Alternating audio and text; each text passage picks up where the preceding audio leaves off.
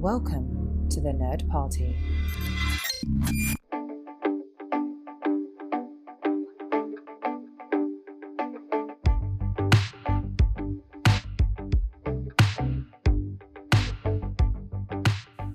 Welcome back to Throwback Paperback. We're a brand new podcast on the Nerd Party Network. I'm Asia Bonilla, and I'm here with my co-host, Charles Sheeland. Hi, everyone. So we decided to go ahead and record the first 3 episodes so that we'll have the entirety of The Lightning Thief to get our podcast started and give you all a better idea of how this will work. So we're already back with the next chunk of chapters 9 through 15, and Charles is going to go ahead and give us the summary. Yep. As per the way we decided we were going to do this, the person who's new to the book is going to give the summary. So while we're in Lightning Thief territory, I'll be giving the summary.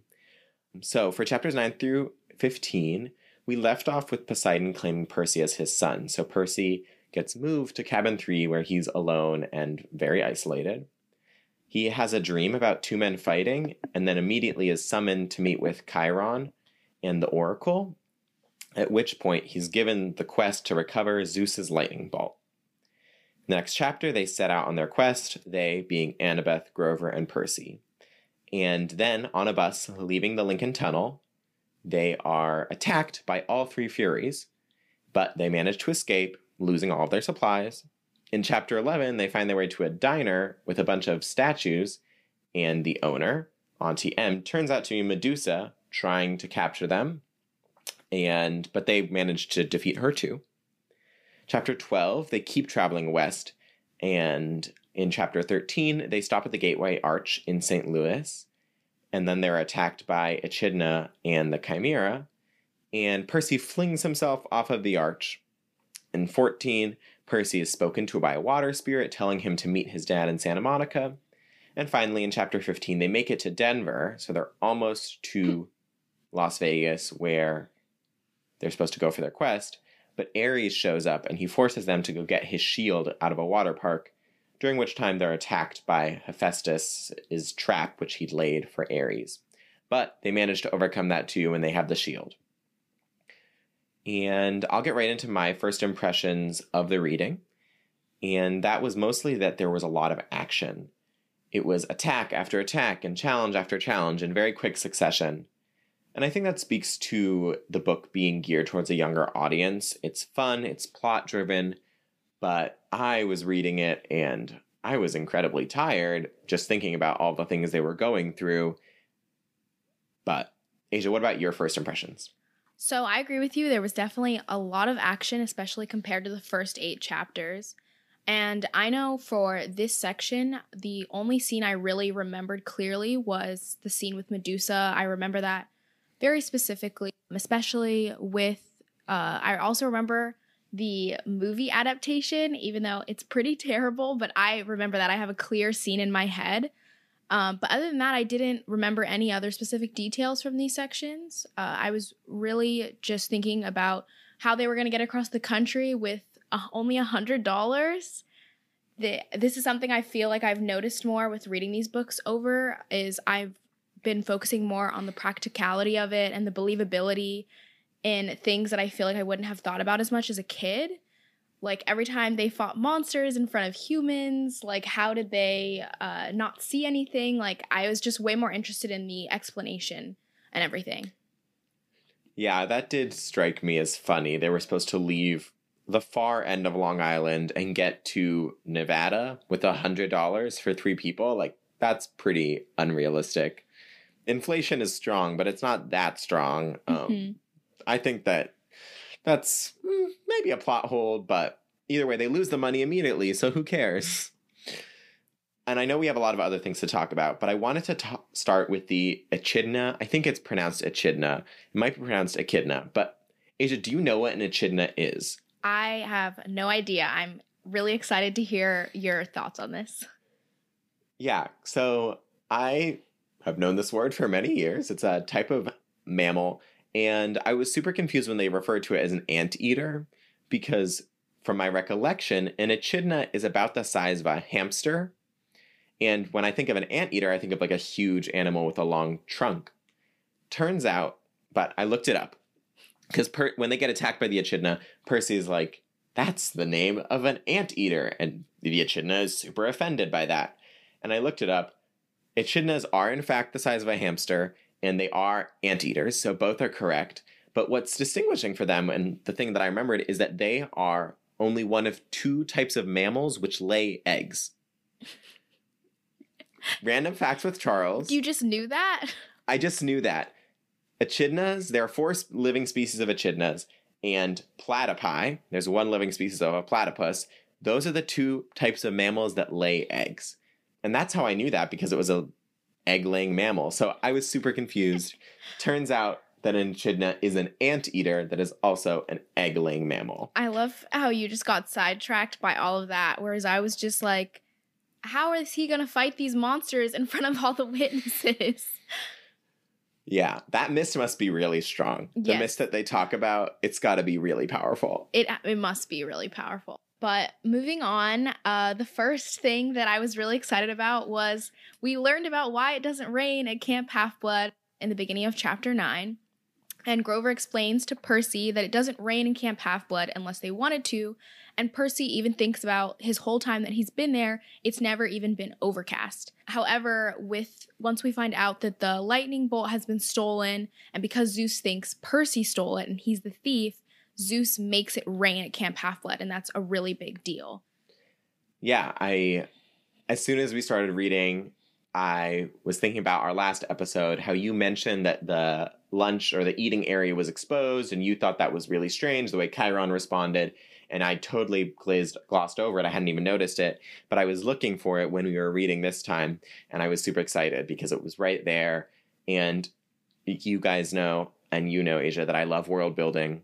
I love that there's that little explanation, just gives it another level of complexity. I think we should really get into the prophecy, because that's basically the rest of the plot. So I've got it all here. I'm going to read it, and then I'm going to say something. I have some thoughts. I want to hear yours. But to review, especially for those of us who are not rereading with us, the prophecy is 4 lines. You shall go west and face the God who has turned. You shall find what was stolen and see it safely returned. You shall be betrayed by one who calls you a friend, and you shall fail to save what matters most in the end. Wow, I'm a poet. Anyway, I think line by line, you shall go west and face the God who has turned. You shall go west is pretty unambiguous. Face the God who has turned, I mean, we're led to believe it's Hades, but we're also led to believe that there's something wrong. So maybe there's another God who has turned, and I think we'll get into that a little more. And you shall find what was stolen, see it safely returned. So I do think that Percy will succeed in stealing the lightning bolt from whoever has it, from whoever has it, because the book is called The Lightning Thief. And so I do think that line is indicative of that. You shall be betrayed by one who calls you a friend. This is pretty obvious, and I'm sure we're going to talk more about this, that there's a traitor, and we get told later on that there's a spy in Camp Half-Blood. And you shall fail to save what matters most in the end. That made me think that he's going to fail to save his mom, because there have been strong indicators that he wants to save his mom. But Asia, why don't you tell me what you thought? So I also broke down the prophecy line by line. And so the first line, you shall go west and face the God who has turned. I also connected that to, at the beginning of chapter 9, Percy has a dream. I think he calls it his worst dream. And it's about, he knows he's in a city, but it's not New York, and the buildings are more spread apart. It describes palm trees. So me coming from California, I'm assuming they're talking about Los Angeles, and it's basically Zeus and Poseidon are fighting it out. And so I believe the dream and this line of the prophecy refers to he has to go to Los Angeles for some reason and face the God who has turned. Like you said, I would assume that's Hades. He seems to really be the main bad god. And then you shall find what was stolen and see it safely returned. Obviously, I would assume the lightning bolt, like you said. And then the third line, you shall be betrayed by one who calls you a friend. I'm assuming this refers to Annabeth or Luke or a different year-rounder at the camp, because something that I believe Annabeth mentioned in the earlier chapters was that So the lightning bolt was stolen on the winter solstice, and she mentions that her, Luke, and Clarice, and some of the other year-rounders at the camp were there. So they're all suspects. They could have easily stolen it. So I think that I would rule out Clarice because she's obviously not Percy's friend. But I think that at this point, Annabeth or Luke, or maybe somebody we haven't met yet, is probably the person who's going to betray him, and could also possibly be the lightning thief. And for the last line, and you shall fail to say what matters most in the end, I also agree with you, Charles, that I do think that it's probably about his mom, because I think that Percy, ultimately what matters most to him is saving his mom. Like, obviously he's doing this quest to find the lightning bolt and clear his name, but that's ultimately what's most important to him. So he could fail. Yeah, one of my thoughts was that it was Grover was going to be the betrayer. I like that your logic that, and I do think that because we were told the bolt was stolen at the winter solstice, and we know that Grover wasn't there for that, you're probably right that a year-rounder is the suspect, or it should be a suspect. And I think we should talk a little bit about the spy, because we know that something is going on at Camp Half-Blood, and the fact that the storm is even happening is an indicator that there's something wrong happening. So we should definitely talk about that. I thought it might be Grover, but the more we read on, the less likely I think that it's going to be Grover, because much of the way you said that Percy's main goal is to save his mom, Grover's main goal is to receive his searcher's license, and I don't think that causing a war between the gods would particularly endear him to them, so I don't see how he has anything to gain. Do you have any predictions on who Hades' spy at Camp Half-Blood is? Well, I definitely have my predictions, and I also know like part of the ending, so I don't want to say any spoilers, but I know for one, a particular suspect I have is Luke, which I'll also talk about later in like chapters 14 and 15. I think there's some really shady stuff with him. But what do you think? Who would you say if you had to pick one person? That's who I have in my list as well. And I also am going to save some of my reasoning until we get a little further on. Number one, and this goes back to last episode of us talking about how Hermes is the god of thieves, and Luke is Hermes' son, the lightning thief. Someone stole the lightning bolt. And I agree that it can't be Clarice because she's not a friend to Percy. And I don't think, especially because we're already 2/3 of the way through the book, I don't think they would introduce another character at Camp Half-Blood would be introduced retroactively. It's not particularly good writing to have a plot twist at the end where it's a character that none of us knew, and it wouldn't really be a betrayal if it's not someone that Percy is friends with. So it has to be someone we know. And again, much like we've already talked about monolithic personalities, Annabeth wants to prove herself, and she wants to go out into the world, and she wants to succeed on her quest. I don't think that she would be swayed from that. But, so I also suspect Luke, and I think that we probably are going to have a lot more to say about him as we go on. Well, I was just going to add something about, because how this whole idea of Hades' spy, I was thinking about another dream Percy has in chapter 12. He has a dream where this voice, like he's in the underworld, and this dark voice is calling up to him, and it's obviously, we're assuming this is Hades' voice calling to him. And it kind of, for me at least, what I got from it is that maybe Hades wants to barter Percy's mom's life for this lightning thief, and maybe Hades doesn't actually have the lightning bolt, or he didn't actually get somebody to steal it, and he really thinks Percy has it, which also references when they fight the Furies on the bus. The Furies, or Annabeth and Grover, tell Percy afterwards how the Furies were like, where is it? Where? Like as if they were looking for an object on them. So from that, it kind of seems like maybe Hades is trying to get the lightning bolt from Percy, and he really believes he has it.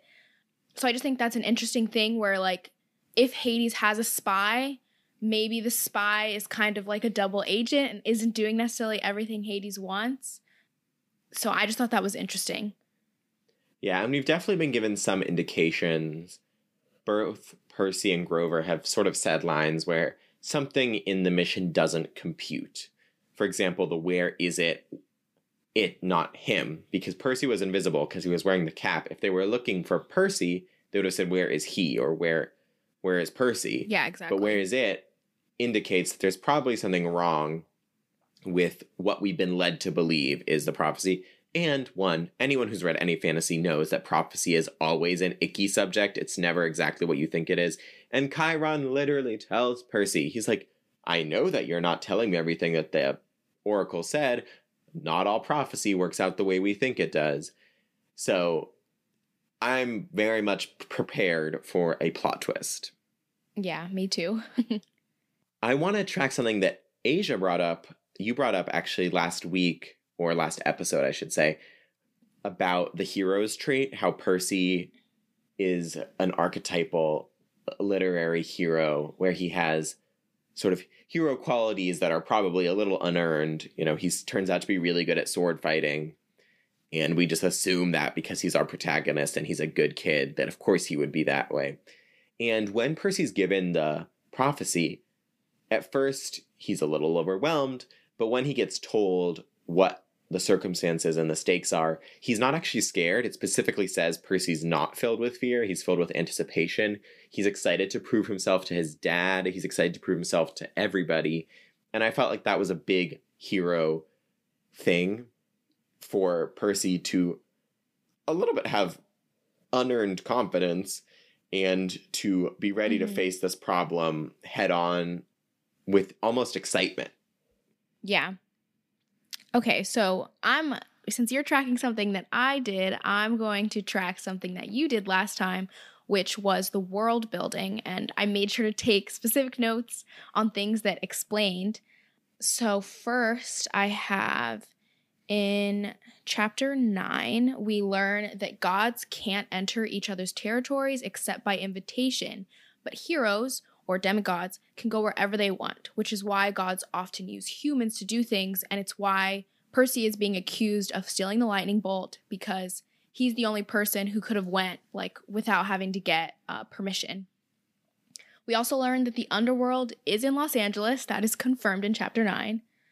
And then in chapter 10, we also learn that celestial weapons, which is Riptide, the pen/sword Percy has, it cannot kill mortals, but demigods can be killed by celestial or normal human weapons. We also learn that Percy cannot lose Riptide, the pen sword. If he throws it or drops it, it will reappear in his pocket in pen form. Then we learn that the mist is the explanation basically for why humans can't see the monsters or gods for what they really are. It's not super explained in depth yet, but basically it's just saying that whatever the humans see, they're able to explain it to themselves so that they're not obviously seeing monsters. We also learn that monsters can trace cell phones, which is why Percy, Annabeth, and Grover don't bring any sort of phone with them. Grover explains to Percy how satyrs can read emotions, which I thought was interesting, which is why he seems to always be he knows what's going on in Percy's head. And I think the last thing is iris messaging, which I'll get more into that when we get farther into this, when we talk more about chapter 15. Yeah, I think I misspoke earlier. I think I said that the underworld entrance was in Las Vegas, but it's definitely in Los Angeles. Yeah. And that makes more sense because they're going to Santa Monica, which is an area that's where they have to go to meet up with Poseidon. So that would make more sense. It wouldn't make any sense for them to go all the way to California to backtrack to Nevada. Anyway, my mistake. It's definitely in Los Angeles. And something that's kind of world building, kind of retroactive exposition, kind of that I'm sure we want to talk about is Smelly Gabe. Oh, yeah. How Percy's mom marries this terrible guy, and Percy actively wonders why she would marry him, and Grover explains that he smells so mortal and so human, and that's what deflects the gods. I think that's really clever world building, and goes into what the one you mentioned about how mortals have certain exceptions because they're not trackable by gods and they don't need invitations to enter places, and ties into how Gabe, we see him drinking, we see him gambling, we see him being misogynistic, all of the worst base tendencies of humanity. And we see the underworld is in LA, not to shame Southern California, but some of those more base tendencies might be stereotyped to LA. Mm-hmm. And I think that's just a bit of clever continuity world building that I appreciated. And it makes more sense because Percy's mom does seem to sort of be infallible, so it doesn't make any sense that she would make this terrible mistake of marrying a terrible guy. But the fact that she was doing it to save Percy makes much more sense. I want to talk about something that is another form of world building, and we were talking a little about it last episode too, about how characters, the children of the parents of the gods, so the demigods, they're going to carry certain characteristics of their parents. We talked about how Annabeth is very smart, wise, she's clever, and she brags about being smart and wise, and that's because she's Athena's daughter. And in this chunk of chapters, she's rather hostile towards Percy, which I didn't actually think she was in the first chunk of chapters. I thought there was a bit of a switch, but she says that she can't like Percy because their parents don't get along. And then Percy's way of getting through to her is to ask her to find an example of when their parents did get along. And then Annabeth is much nicer to him. And I think that goes to what we were talking about with the children sort of one-track mind reciprocating or repeating what their parents say. And yeah, I just noticed it, wanted to check it. Yes. So I also wanted to ask you, did you figure out that Auntie M was Medusa? Did you see that coming? I did. One, because I kind of read Auntie M. Clearly, the EM stands for something.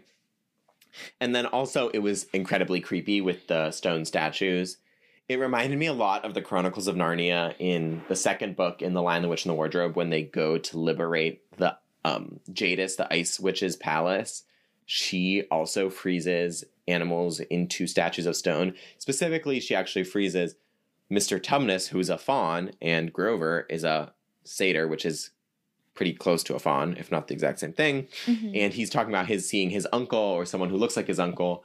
So I was pretty sure it was Medusa because she is, the Greek mythological character who freezes people into stone. So I actually did have it.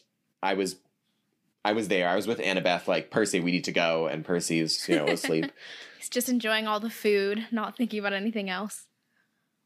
I mean, I can't blame him, except, I can because I figured it out.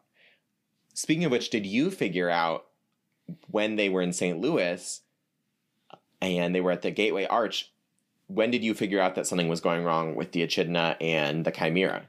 I mean, as soon as I already was, figuring something bad was going to happen, the fact that they were isolated with this weird lady and her dog. But for sure, obviously, when Percy notices that the lady has a forked tongue, and I just thought that, the writing style of that was just really interesting. It reminded me of watching, a comedy, a movie, because he was like, wait a minute, forked tongue, as if he noticed it, and then he had moved on, but then went back to it, and I don't know, I just enjoyed it, and it was just an interesting way, I think, of writing. Yeah, I clocked it pretty early because they get into the confined space waiting to get into the tram that goes up, and Percy asks Grover if he can smell any monsters, and Percy's like, and Grover is like, we're underground, everything smells like monsters, so we're fine. And I was like, nope, they're not fine, there's a monster, I can tell. Mm-hmm. There's something wrong. And there's something in, I can't remember the exact pronouns she used, but the Echidna refers to the dog as Sonny, as if it was her son, which is weird. So I was right, 2 lines before the forked tongue. I was like, something's gonna go wrong. And lo and behold, it did. Okay, so now let's break down chapters 14 and 15, especially because I have a lot of things to say, and feel free to jump in when you want to. first, when Percy flings himself off the arch and goes into the water, Poseidon saves Percy, we're assuming, by making him breathe underwater, and everything he touches while underwater stays dry. Like, he's dry, and if he touches something, it'll also get dry. I was just wondering, and we'll obviously learn this later on, is this going to be a permanent ability Percy has? Like, is this a new ability he's obtained, or is it just because Poseidon was, like, helping him in that moment? Do you have any opinions on that? I don't know. I'm going to assume that it's probably a permanent ability along with the water healing. I could be completely wrong, but I mean, when he activates the toilets in the earlier chapters, he doesn't get wet. And that could be because he like directed the water of the toilet such that it didn't hit him. But more realistically, it makes sense that he just stayed dry. And I'm sure that we'll figure that out. Maybe it was Poseidon actively saving him, but I feel more inclined to believe that it's a permanent ability. It's sort of Game of Thrones. If you read Game of Thrones, the books, at the end of the first book, Daenerys goes into a funeral pit, and there's a lot of questions of whether or not she's actually immune to fire, and she survives. And there's a question of like whether she's actually immune to fire, or whether because she was burning a bunch of people in this fire, whether she was actually stealing their magic just for this one time. Like, how immune is she to fire? That's exactly what I thought of when this happened. And the jury's still out because those books haven't all been published. But I think I'm going to lean towards this is probably a permanent power of Percy's. Because what's the point of being a big 3 child if you don't get a lot of extra powers? Yeah, I get that. I agree. And then, so while he's down there, he gets a message from a woman, and she tells him that he has to go to Santa Monica before going into the underworld and to not trust gifts, which I didn't see any connection to this at first, but I thought it was an interesting warning. Do you have anything to say? Yeah, I do, but I'm going to save it for a little later on. But I clocked that too. Okay. And then I personally think, because Percy drops Riptide in like the hole of the arch, and he's like, it's not coming back. Like, he looks in his pocket, it doesn't reappear. And I think that didn't happen in this specific instance because Poseidon wanted him to jump into the water so he could get the message and be able to heal. So I think that's why it didn't return. Like, that would be my theory for why in this one instance Riptide didn't just reappear like it's supposed to. Yeah, I think that it probably, like, if Percy hadn't flung himself out, I'm sure that it would have appeared in his jacket again. But I agree that it probably, or I like that logic that Poseidon almost withheld Riptide to force Percy to go down so that he would have that conversation. I think that's a clever bit of postulation. Mm-hmm. Okay, so now we're getting into the iris messaging, which is basically they give one drachma coin and they have to have they have to create a rainbow. So they go to a car wash and spray the water, and they're calling to Camp Half-Blood. And this is where we get all the sus stuff about Luke, because for one, Luke answers the call. He's standing with his sword out on the porch of the big house. One, why is he even at the big house? Like, where's Chiron? Like, why is Where's he Mr. there? D? Where's Mr. D had an emergency meeting, but he should be back by now. Like, where are the heads of the camp? So that's already weird. But also, why does he have a weapon out? Like, I feel like from what we've read so far, I feel like the campers only have weapons out, like, either when they're training or during, like, capture the flag. Like, why does he just have his weapon out at the front of the camp? Like, to me, that was really suspicious. So Percy goes ahead and tells him pretty much everything that they've gone through. And Lucy, I don't know where that came from. Luke says Hades could have taken the lightning bolt. And he also confirms that he was at Olympus on winter solstice with some of the other year-rounders.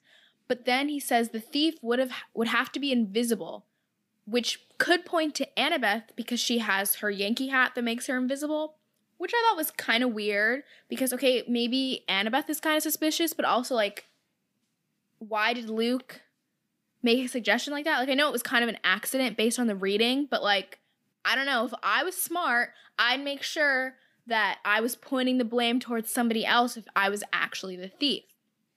But then he goes on to ask Percy about the flying shoes he gave him, and Percy lies that he's been wearing them just to not hurt his feelings and stuff. And it just seems like Luke really wants him to wear them, which, okay, I guess he gave him a gift. And then the last thing Luke says to him before they hang up is, take care of yourself in Denver. And because, based on how it's written, Percy just, like, it just says, Percy tells him everything. Like, it doesn't say what he says. I'm just so curious if Percy said they were in Denver. Otherwise, like, how would he know that? I guess you could just assume that he said it. But I don't know. Luke just, to me, seems like a really sus character at this point. But, Charles, what do you think about it? I'm with you. I thought the call was suspicious. I definitely thought it was strange that the sword was out, all that thing we already talked about. And this podcast is just going to be me comparing pieces of writing to other pieces of writing and creating illusions. But as we've also established, I love Harry Potter. And in Harry Potter, we have magical methods of communication using the Floo network, and people on one end of magical communication not always being truthful. Check Harry Potter book 5. And that was immediately when they told Percy that they were going to use this method of reaching Camp Half-Blood. I was already suspicious that, and once Luke and not Chiron answered, I was like, something's going to go wrong. I totally thought that the Annabeth thing was intentional. I agree that when it was the way it was written, there was kind of the chance, but Luke is very smart. He's older than everyone else, and I think that he could easily put that seed of possibly it was Annabeth, but in an innocuous way. Right? You know, he pauses. He's like, oh, I'm sure I didn't mean Annabeth. You know that. But I think that was definitely misdirection. Yeah. And then I want to talk about the shoes. Because Luke is so intent on Percy wearing the shoes. And Percy never wears them. He gives them to Grover immediately. And Percy lying about it, maybe it's a little bit of hero's instinct. Maybe he doesn't trust Luke the way, and like I don't either. But Luke really wants Percy wearing those shoes, and I do think that there's a chance that the shoes could be used against him. If they can fly, they can probably be used to control you or take you somewhere. So, if anything, it's going to end up harming Grover. And we've already said that that Percy feels friendly with Luke. So in terms of people that Percy is friendly with, it's Annabeth-ish, Grover, Luke, and his mom. Those are the only people, and maybe Chiron, maybe. But those are the only people that he feels friendly with. I feel like it just points to Luke. And again, we know that Hermes is the god of thieves. There's an indicator that something is wrong. We also already know that Luke has thievish tendencies. And most importantly about the shoes, the water spirit, as she is dissolving, tells Percy not to trust the gifts. Now, we know that Annabeth's hat works because we've seen her use it, we've seen Percy use it, and again, Annabeth as a character has absolutely no reason to be duplicitous. Yeah. But Luke gives Percy this gift of the shoes, and he's very intent on Percy using the gift of the shoes, makes me trust the shoes not one bit. Wow, yeah. I didn't even connect the fact that there was the warning about the gifts and how the shoes were a gift to Percy. So that's a really good point. Yeah. So next, let's go ahead and talk about snakes with Medusa and everything. Because, Charles, I know you really hate snakes. You're very afraid. So how did that scene make you feel? Yeah, we're going to get payback. This is a little get to know the host segment because I absolutely hate snakes. And I cannot stand them. Okay, well, snakes are scary. Which I think is a little irrational, but... Then as soon as we got to Auntie M's and I was like, this is Medusa, I was like, there are going to be snakes. I was on edge the whole chapter. I was like, there are going to be snakes, at least on her head, if not everywhere else. I was terrified. As soon as they started describing her hair being snake-like, I had to breeze through the rest of that chapter because I really, really hate snakes. But I have payback because the way I feel about snakes is the way Asia feels about spiders. Tell me about the spiders, Asia. I did not remember the scene at all, so I was definitely taken by surprise. But even though they, like, what they were described as, it was more like they were robotic and clearly made of metal, I think I would have reacted just like Annabeth did, because just the sight of all the creepy crawly things and the fact that there were so many of them, like, there's no way. That was way too terrifying. I would not want to be there. Did you notice anything about Annabeth and her reaction? Not anything specific. What are you thinking of? She, like, completely loses her cool. And Annabeth is pretty focused most of the time. Yeah. And she takes control of situations even when she's scared. She, from the moment the spiders show up, she is just screaming. Bloody murder. Screaming. And I was thinking, and I double-checked, I looked it up, but I double-checked, Annabeth is going to hate spiders because her mom is Athena, and Athena and Arachne was, this is a Greek myth, Arachne was a mortal woman, and she said that she could weave anything as good or as beautiful as the gods. She wove, I think it was a carpet or a tapestry, and to compete with Athena, and Athena couldn't find any flaws in it, and out of revenge, Athena turned Arachne into the first spider, which is why... Oh gosh, terrible. It's part of Greek, ancient Greek mythology. Terrible idea. Terrible idea. It's part of their world creation. That's why spiders leave silk. That's why they weave nets, because Arachne was the first spider and she was a wonderful weaver. It's also why that group of, the Greek root for spider is arachnid. We still use that term today. But I was wondering if because of Athena's hatred of spiders and hatred of Arachne, Annabeth just completely lost her cool. I hope we get some fulfillment on this. I hope that they talk about it further down, because if you want to go back and reread just chapter 15, once they get into the water park, once the spiders start appearing, Annabeth is useless, completely useless. That would be me. Yeah, so she's kind of like Asia, creates the first spider, completely irrational because of it, the usual. But it was something that I noticed, and I hope that we get an explicit verification of that, just a little bit of that fruition. Yeah, I hope so, but I hope it doesn't involve any more spiders. As long as there are no snakes, I'm good. As long as there are no snakes. We're going to have this problem, though, because a lot of fantasy and young adult books are fantasy, and I do feel like snakes and spiders are frequently in it.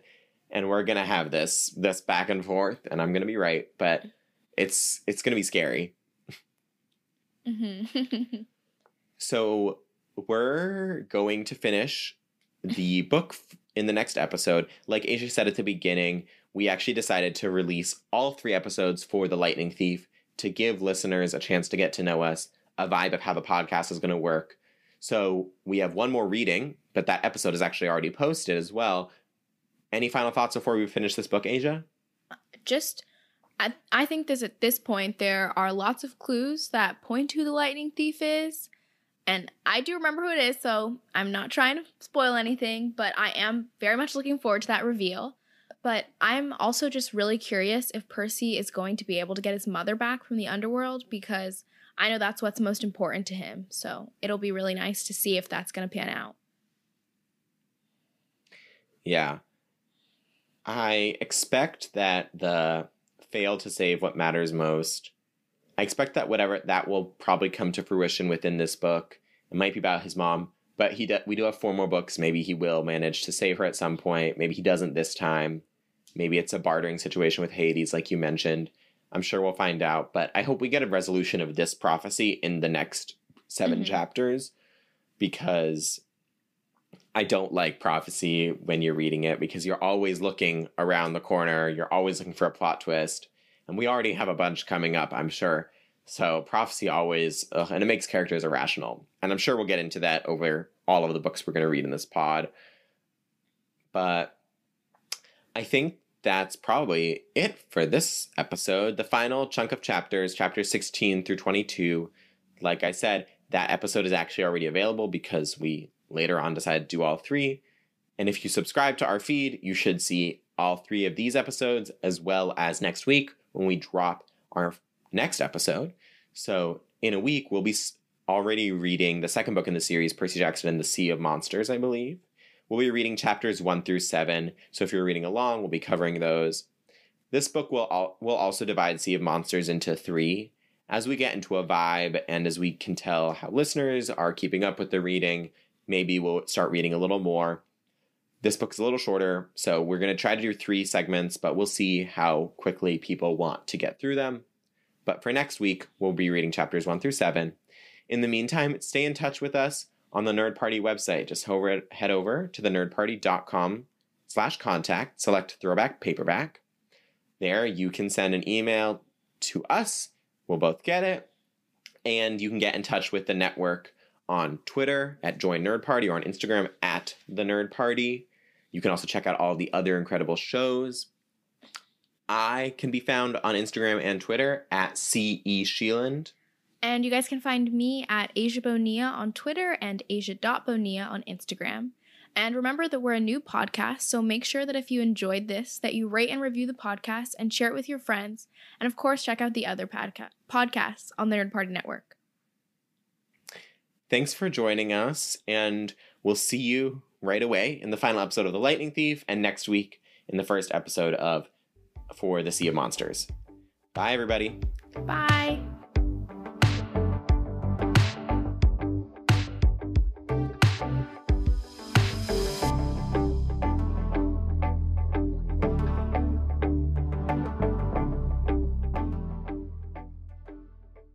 Join the revolution. Join the Nerd Party.